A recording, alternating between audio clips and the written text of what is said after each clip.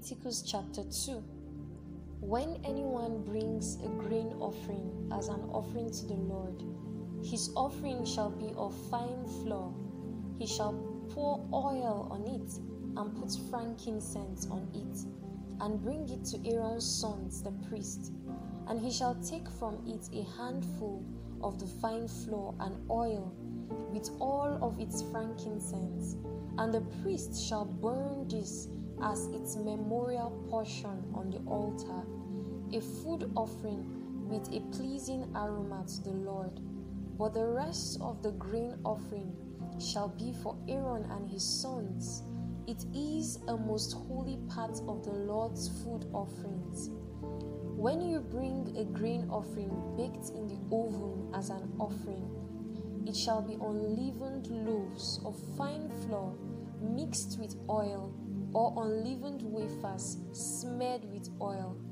And if your offering is a grain offering baked on a griddle, it shall be of fine flour unleavened, mixed with oil. You shall break it in pieces and pour oil on it. It is a grain offering. And if your offering is a grain offering cooked in a pan, it shall be made of fine flour with oil. And you shall bring the grain offering that is made of these things to the Lord. And when it is presented to the priest, he shall bring it to the altar. And the priest shall take from the grain offering its memorial portion and burn this on the altar, a food offering with a pleasing aroma to the Lord. But the rest of the grain offering shall be for Aaron and his sons. It is a most holy part of the Lord's food offerings. No grain offering that you bring to the Lord shall be made with leaven, for you shall burn no leaven, nor any honey as a food offering to the Lord.